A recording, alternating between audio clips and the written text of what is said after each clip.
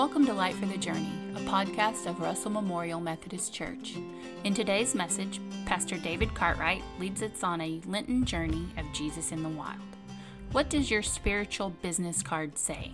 Jesus' card said, "My child, beloved." Those who are baptized into Christ have the same divine moniker spoken over them. It is who we are, whom God proclaims us to be. Fulfilling our calling hinges upon our confidence in this identity. We may often be tempted to question whether our identity and belovedness are true. Wilderness may help us see that living into this identity is the purpose of God for our lives. I invite you to turn in your scripture to the Gospel according to Luke in chapter 4. We will launch our time together there.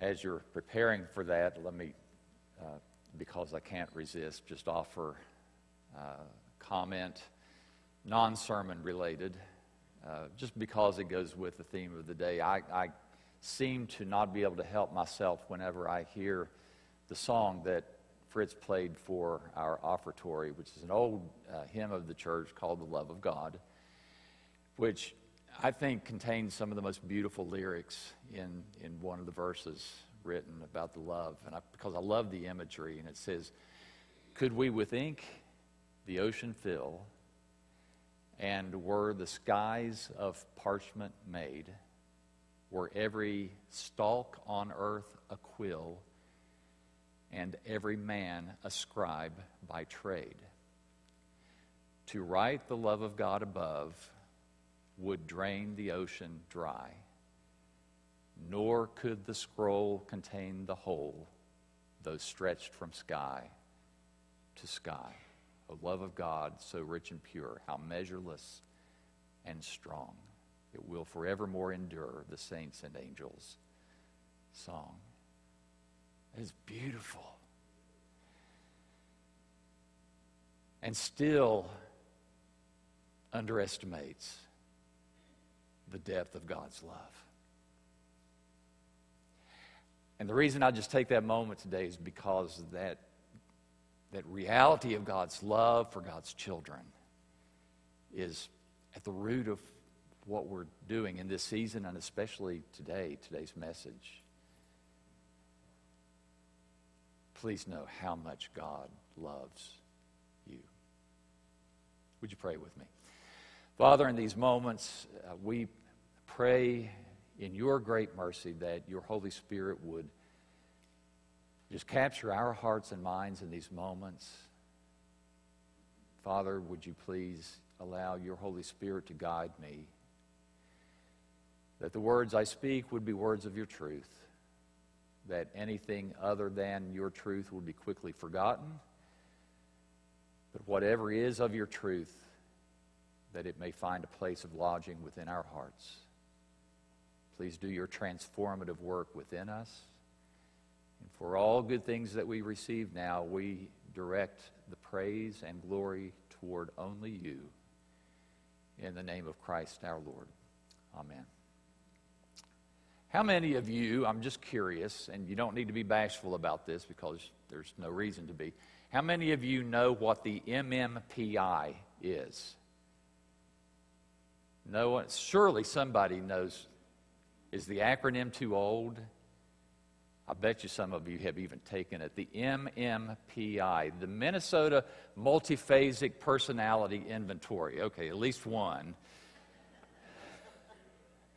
And it's not a bad thing because it doesn't mean there's something wrong with you if you know what it is or if you've taken it. I had to take it when I was a candidate for ministry. All of the clergy had to take it. It's a personality psychological analysis inventory that's like hundreds of questions that you short response to, and they use it for a number of things. One of which is to vet employment candidates and to see if there's really anything wrong with you.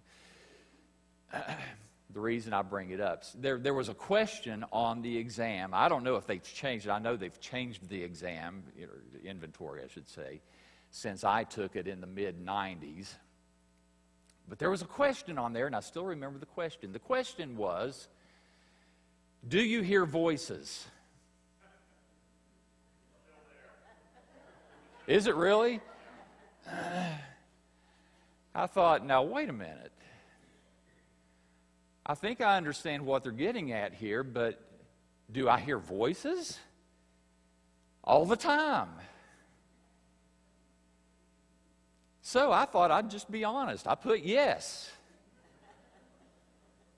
realizing that it might create interesting conversation with the psychologist who surely was going to interview me after reading the results of my inventory. Do you hear voices? Yes. We hear voices all the time, don't we? Some of them might be, hey, buddy, watch, stay in your own lane. Or, hey, miss, could you spare a little money for some lunch?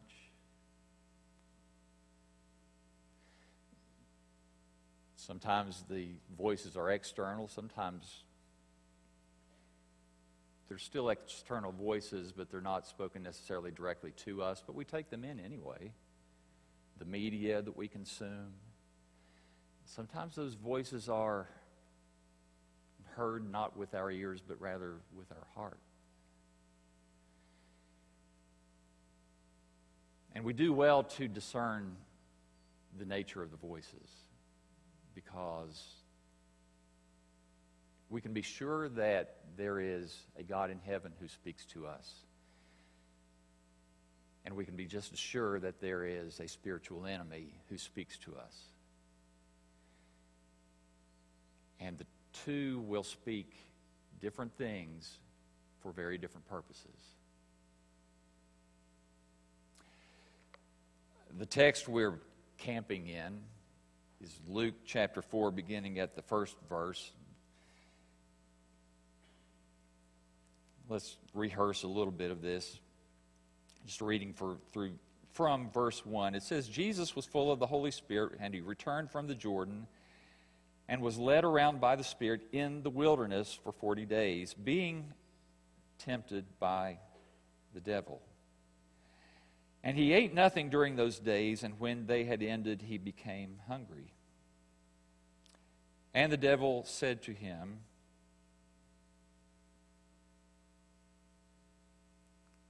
if you are the Son of God. Let's just pause there. We know, having read this, that there are essentially three temptations recorded here, two of which in Luke's gospel involve the question, if you are the Son of God. Back up with me a little bit, okay? We're going to put a pin there, and we're going to back up into chapter 3. I don't even have to turn a page in this particular Bible to see that what has just happened with Jesus is that he's just been baptized. John has baptized him in the Jordan River. There was a Spirit descended. In fact, it says in Luke 3,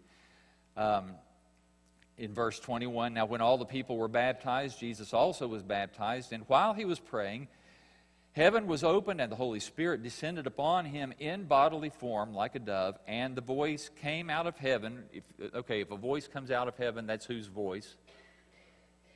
We're all on the same page. It's God. God's voice says, quote, you are my beloved Son, in you I am well pleased. Okay?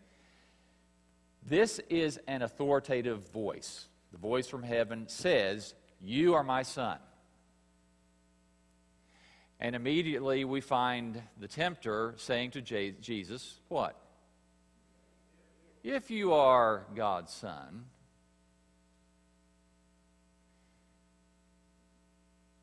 now friends, if God says something, in the first place, I'm pretty sure he's serious about it.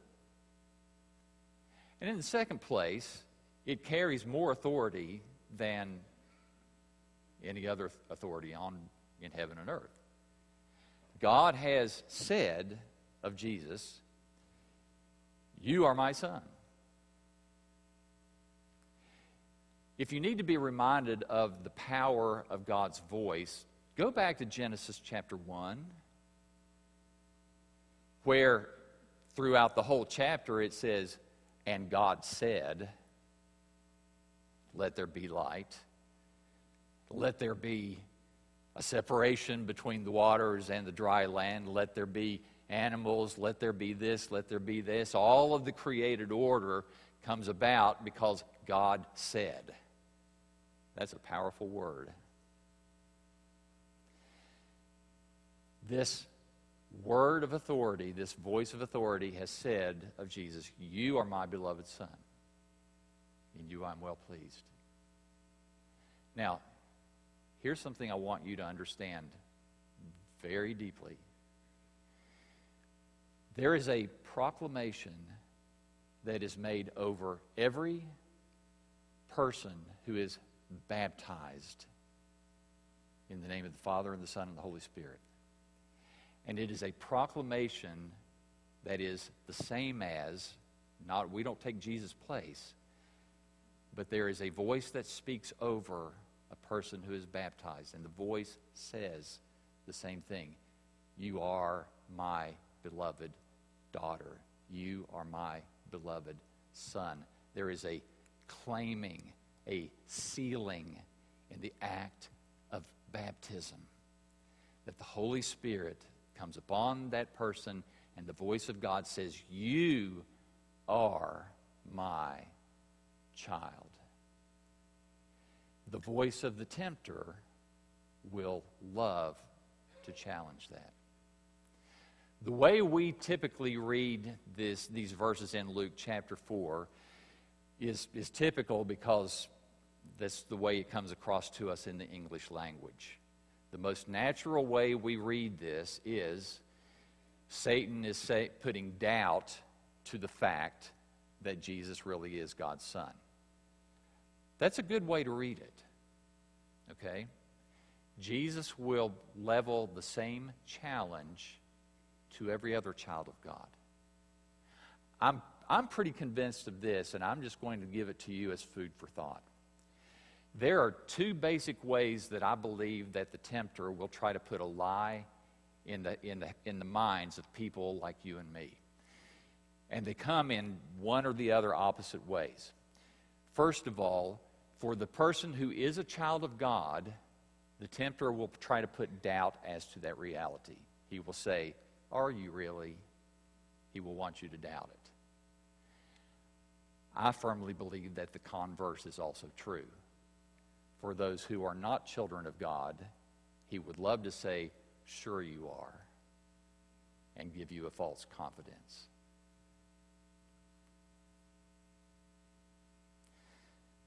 Think about it. He will lie to you because his purpose is to destroy you. He will deceive you one way, or he will deceive you another. Be sure and be confident. Now, there's another way to read the text of Luke 1. You have to peel back the transitions from English into the original language. But it's suggested that another challenge that Satan puts forth is in asking or saying, "If you are the Son of God," what he's getting at may not be so much whether or not he is. Satan knows that he is. God's already said that he is. But then the question comes, if you are, what kind of son are you going to be? And what that question sets up are the temptations that follow. Are you going to be the kind of son that stays true to the Father's will? Or are you going to be the kind of son who uses your position to exploit your position selfishly? Think for a moment, if you will, about what the Apostle Paul wrote when he rehearsed what we call this Christ hymn in Philippians chapter 2. Okay? Have the same mind in yourself that was in Christ Jesus our Lord, who did not regard equality with God as something to be exploited, grasped. There's a lot of variation in the English translation, but basically what Paul is saying is Jesus came down he was God, came down in human form as God, but did not regard his position as something by which he could use it to his advantage. That's the point of it. And Satan is saying, are you sure about that? You're hungry, right? You've got stones right here. Well, just make a snack. A little something to tide you over until you get out of the wilderness. Use your position to your advantage. Or gain some notoriety for yourself. Put yourself up. You're on the pinnacle up here, right? There's all kinds of people around. Wouldn't they be awestruck if you tossed yourself off the ledge and angels swoop down from heaven and rescue you? The Scripture promises that He'll do it. Oh, that must have been tempting. Oh, what recognition I might get. Jesus said, no. That's not how I'm going to use my sonship. And you see, the same question applies for every other child of God. How do we use our sonship, our daughtership? Do we use it as something by which we are completely obedient to God's will, like that's all that matters? Or will we presume upon it?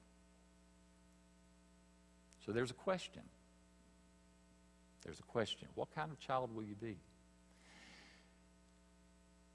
Identity. It's the first step, okay? God has said, you are my son. You are my child. Identity. Know who you are. Coupled with that is God's love, your belovedness. God has set a seal of love, and Jesus is out in the wilderness to see if that will be enough. Think of the irony of this. What Jesus did in this passage goes against any kind of human wisdom or the way we would practice things. If you were about to have a testing, let's think of a physical testing, like you had a big, like you're going to go run a marathon, or you're going to have a big, physical test in front of you. Would you go hungry? Or would you store up some calories? Would you get a good night's rest before? Our wisdom would say, I want to prepare well. I want to rest. I want to be strong. I want to be at my best so that I can perform well. And Jesus does just the opposite. He goes into the wilderness knowing that he's going to be tested, and to prepare for the testing becomes weak. Allows himself to be hungry. That doesn't make sense, does it? Well, not from a human perspective. But God works in different ways. There's a little bit of a parallel that I hope will be helpful. So let me take you to another passage that's familiar to you. In 2 Corinthians chapter 12, there's a little passage there, just like a part of a passage that's going to be so familiar to you. I invite you to turn there because I always want you to look at Scripture and make sure I'm telling you the truth. Okay? 2 Corinthians chapter 12, the Apostle Paul is writing to the church, and he talks about this thing called a thorn in his side. Does that sound familiar to you? We don't know what Paul's thorn in the side was, and it's not any good for us to pursue trying to figure that out now. But he talked about it. He said it, and he called it specifically a messenger of Satan to buffet me. Paul thought about this thorn in the side, whatever it was, as something that was hindering him from becoming all that God would have him to be. Something that was keeping him from most effectively pursuing his ministry for the cause of Christ. And so, feeling like that, Paul prayed to God to remove the thorn. It sounds logical.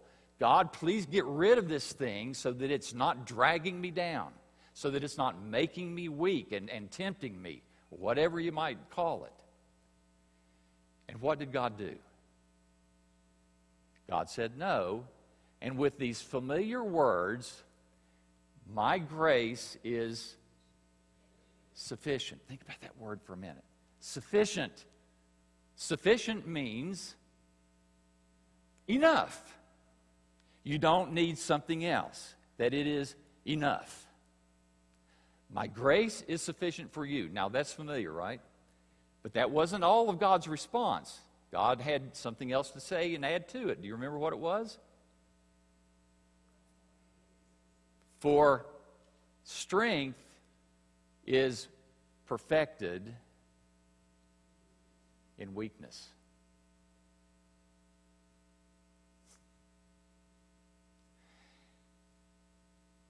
So how do I find out how strong I am in God? When I go in my strength? No, it's in my weakness. That's where we find out. That's where we find out whether or not we pass the test.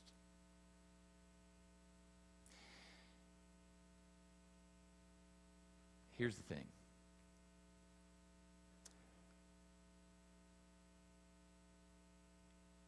Let me just put it to you as a direct question. Is the love of God for you sufficient to make you full?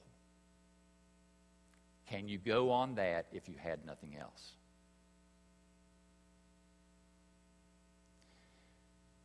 Paul in Philippians chapter 4, I'll give you another setup to a familiar verse. You're familiar with verse 13, but I want to give you the lead up. Paul says in Philippians 4:12, in any and every circumstance I have learned the secret of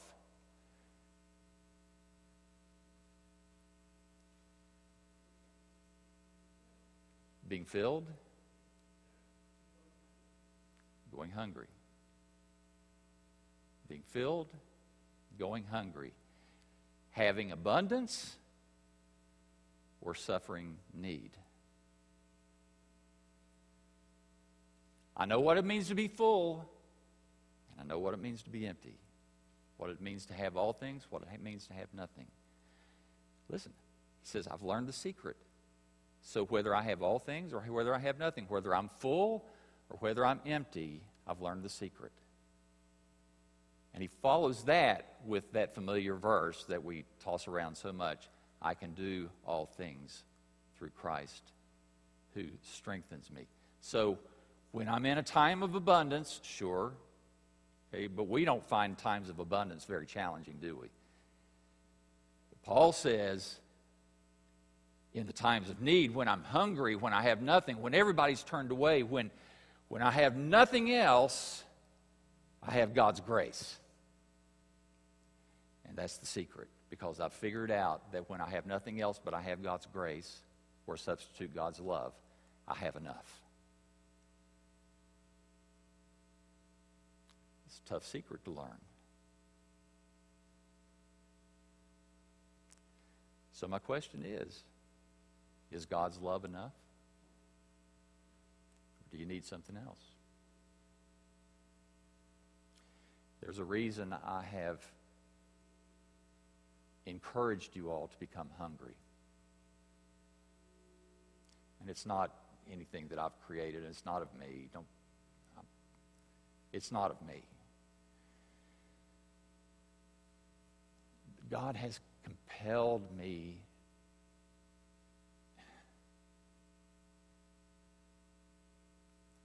that we should all be encouraged to yearn for Him more. We have so much.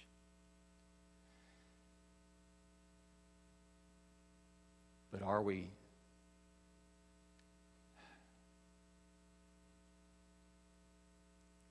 fully satisfied just in Him?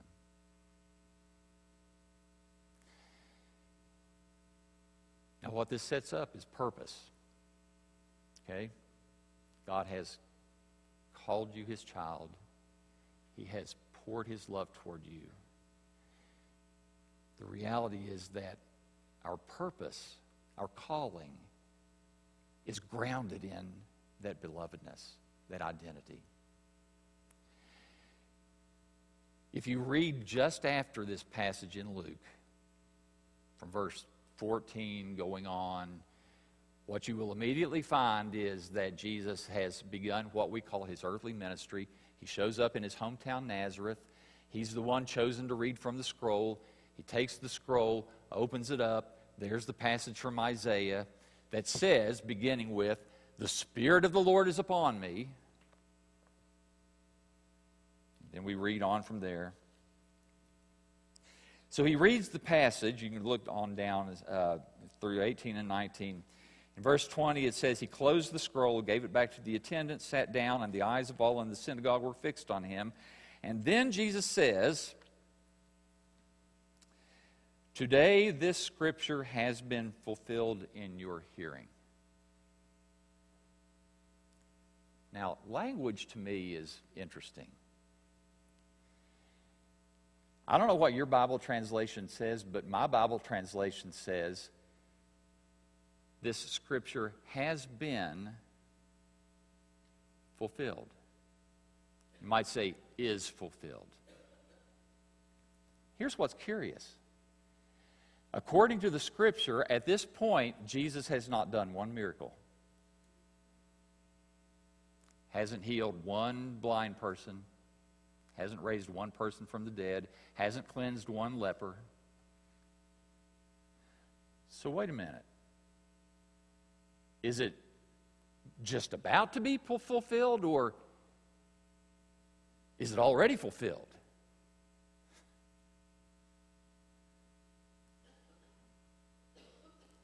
Now, I realize that when we think about calling or vocation, we usually think about acts, right? It's something we do. And I wouldn't debate that. Surely our calling has to do with actions that take place. But if that's the way we think about it, ultimately I think we're missing something more important. That any action we take has to have a foundation. The foundation of it is our identity. Jesus comes out of the wilderness, and he is absolutely sure that what God has said about him is the truth.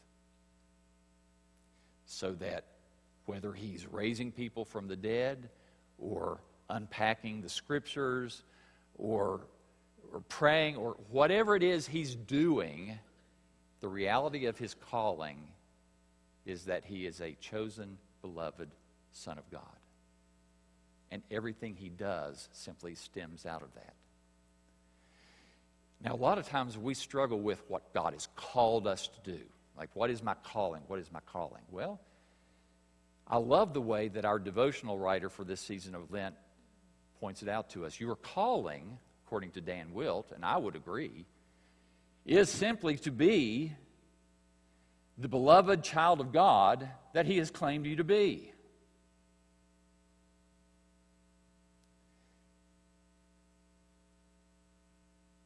Do you need it to be more complicated? It doesn't matter whether you're in church or at your workplace on Monday morning or at your community event on the weekend or wherever you are. Just be the child of God that he has created you and claimed you to be.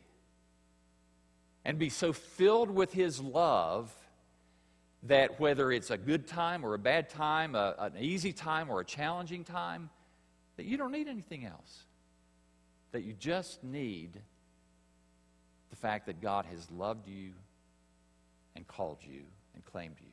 And that's enough. Just be.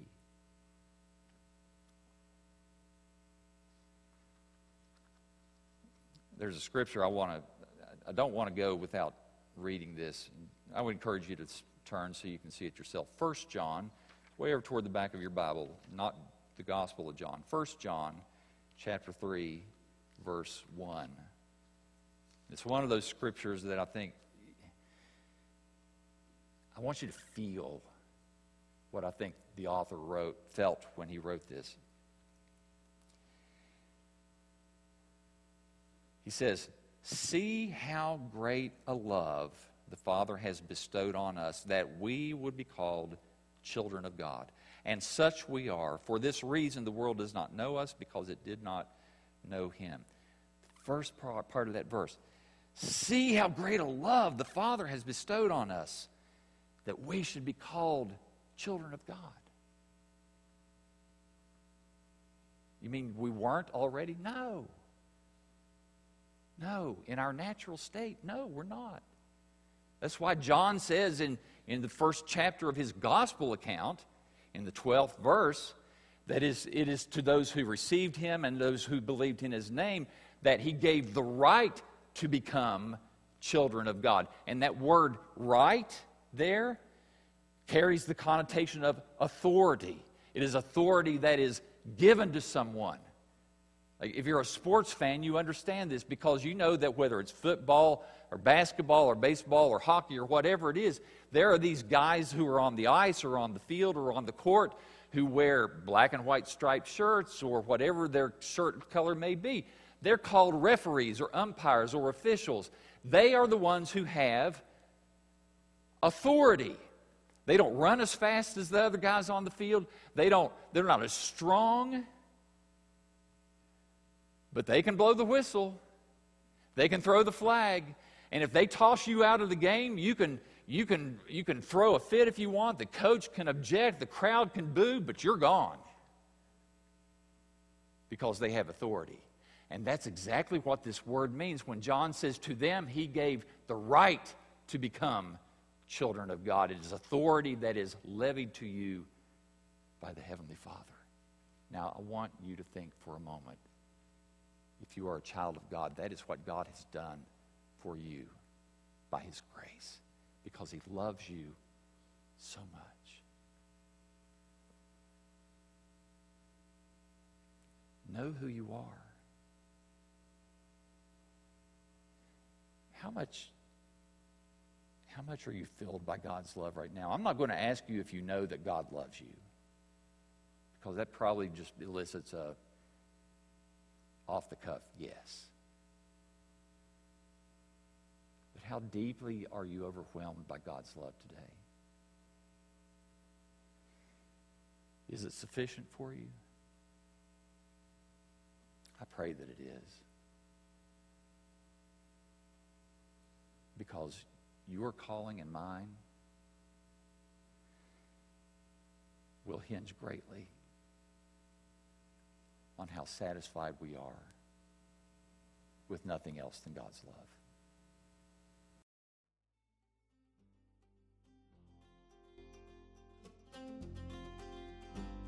We're glad that you chose to spend this time with us in God's Word.